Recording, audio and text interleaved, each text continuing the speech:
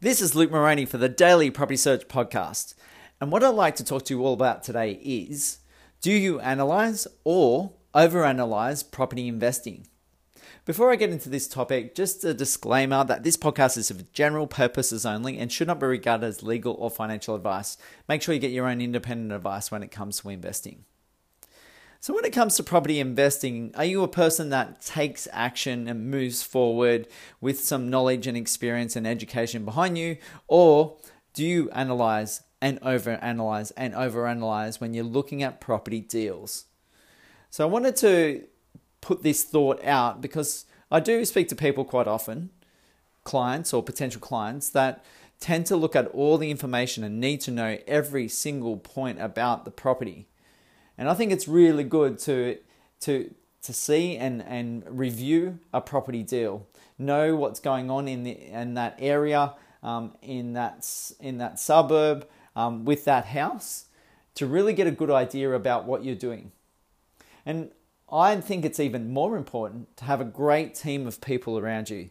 People that have done it before, have the experience, the skills, the knowledge themselves, are out making those relationships with agents each and every day, or with buyers each and every day. Sellers each and every day, to make sure that they're getting the best deals for you.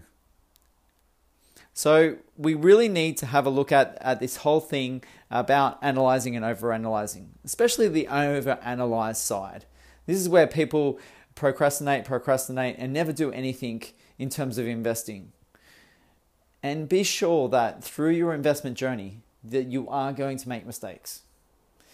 It's a foregone conclusion. We all make mistakes in investing. No investor will say that their property has gone up and doubled in 3 years, every single property they had.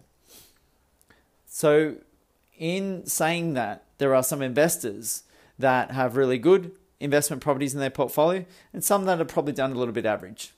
It might be to a certain extent that sometimes, they've had a few duds in that portfolio. And I know growing my portfolio, my first one was a bit of a horror. Eventually, because I held it, had some patience, and it grew in value. But I tried to manage tenants on my own, and I had no growth in the first 10 years of the property.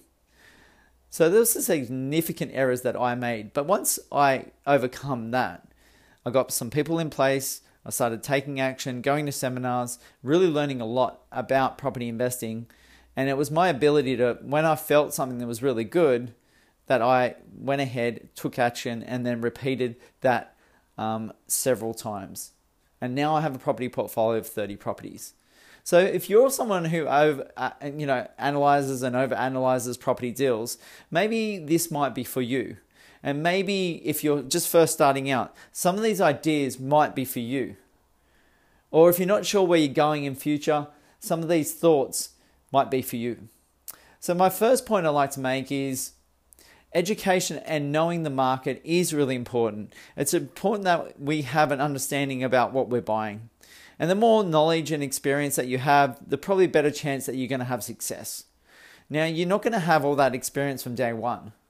And there's going to be some sort of leap of faith or trust in others that you're going to have to put in place, or you're doing it on your own, and it's an even more leap of faith, especially if you don't know those markets and you're not there each and every day, spending time on the ground, talking to agents, getting an understanding of the areas, getting a really good guide of if this is going to be a potential property investment that's going to serve you so much better in future.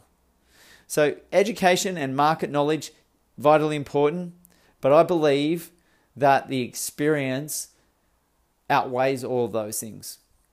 The experience that you're going to gain over time, the lessons you're going to learn, are vitally important in your growth as a property investor. And I guess as growth for me as a buyer's agent. So if you're looking for a career later on in the property sector, well, those lessons that you learn when you've got skin in the game, when you're actually investing in property yourself, are going to be even more valuable. Obviously, you don't want to get yourself to a perspective of actually making those huge failures, putting yourself in financial ruin. But if you can, get through those hard times, whether it's in jobs or investing, and you can, grind and hustle through those periods of time, you come out the other side and you start to get even better on some of these deals and manufacture the growth, or wait a few years for that growth to actually happen. So important to get those education and marketing experience, but I don't think it's the be all and end all. I think experience, and I feel like experience is a big factor that people don't often consider too much of.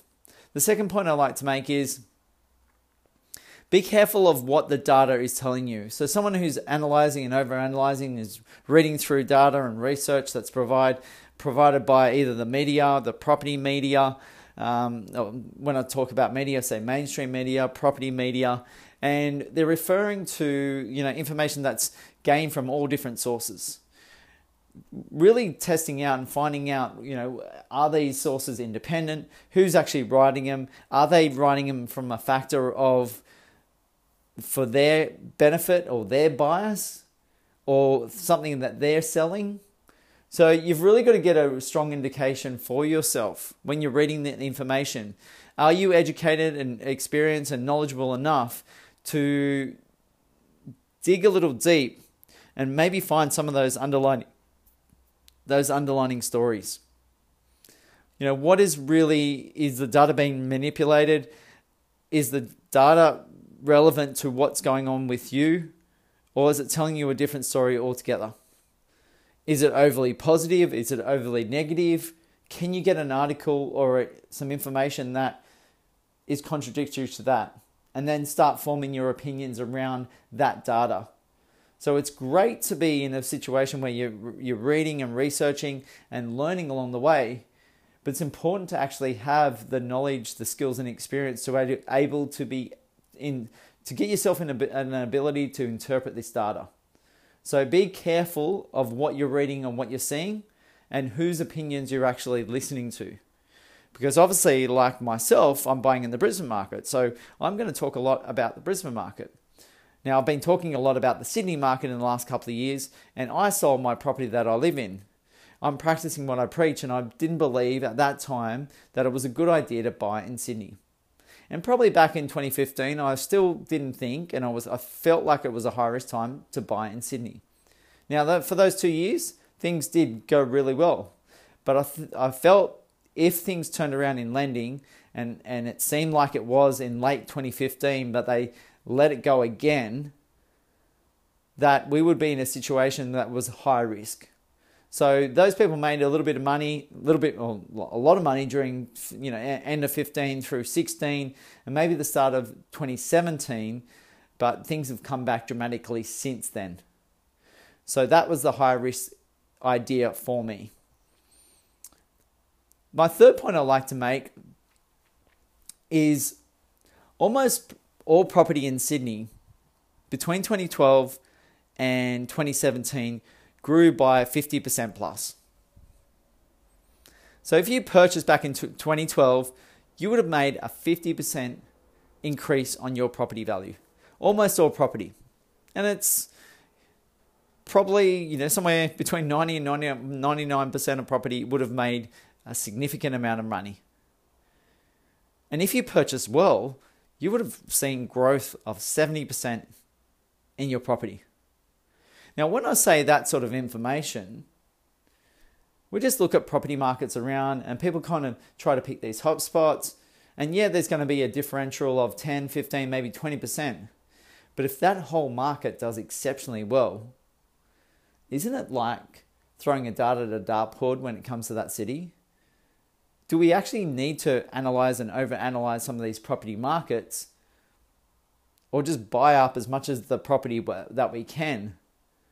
I guess the consideration for a lot of people is they've got the ability to buy one property and they want to make significant amount of growth and opportunity through that one property. But I guess for me, it's more about the lessons that you can learn along the way than the money you're going to actually make. Like, you don't want to put yourself in dire straits and learn significantly bad lessons, and you get yourself into absolute carnage when it comes to your finances. But if you go into markets and you've done some research and you've got the right people around you and they're going into markets that are looking to grow in the next 3 to 5 years, Why can't it be like Sydney? And then even if it grew 30, 40%, that's a significant amount of money that you've made on your property investing. And if you can repeat that and grow your property portfolio over time, you're going to have a significant amount of wealth in the next 5, 10, 15, 20 years if you're holding on to that property. So sometimes the analyzing and the over-analyzing it could be to your detriment, because you go into markets where the experts and the experienced people are buying, and you pick a property that is well researched and doesn't have all the warts around it. Well, you're going to do fairly well at on that property. Now, if you made 50%, would you be happy with it? Yes. If you made 70%, would you be over the moon with it? Yes. Even if you made 40%, people still would be happy with that. I guess you got to think about where the greed takes over there, but that's a topic for another day. But I guess the message is analyzing, over-analyzing some of this information, some of the data that are out there. You get to the state that you're not purchasing for a year or 2 or 3 or 5, and you wish that you would have purchased back in 2012 in Sydney, and you didn't. And you've missed out on all that growth. And now you come to 2018, 2019 now, and you're thinking about what to do. And a lot of people get to that stage where they kind of have that fear of missing out, that FOMO effect, and they've bought in 2017, they've bought in 2018, because they've never felt that they would ever be able to afford in Sydney for their own home. But even as an investor, some people would never buy anywhere but Sydney, because this is where everyone wants to live. Markets don't never go down. But in actual fact, we've seen a decline since 2017, almost 2 years now, of 15% declines in the Sydney property market. We did a 10% reduction in 2018, and there's a good chance that we might have somewhere between a 7 and 10% reduction this year in 2019. So hopefully that helps you thinking about analyzing and over-analyzing property investing data and information. Hopefully that maybe triggers something with you. And maybe if you're someone who is analyzing and over-analyzing, maybe you need to team up with someone that is a balance of you. Someone who is an action taker and then moves forward. And you can learn a lot off them and their ways. And maybe you balance out the discussions with, instead of not buying for a year or 2 or 3, that you get it done in 3 or maybe 6 months, so that you'll ease your way into it, but at the same time look to actually make a purchase. And that's the key. If you'd like to discuss your property investing further, please do give me a call on 0400 332 377, and I look forward to chatting with you very soon. And thank you so much for tuning in. The podcast you just heard was made using Anchor. Ever thought about making your own podcast? Anchor makes it really easy for anyone to get started. It's a one-stop shop for recording, hosting, and distributing podcasts. Best of all, it's 100% free. Sign up now at anchor.fm/new. That's anchor.fm/new to get started.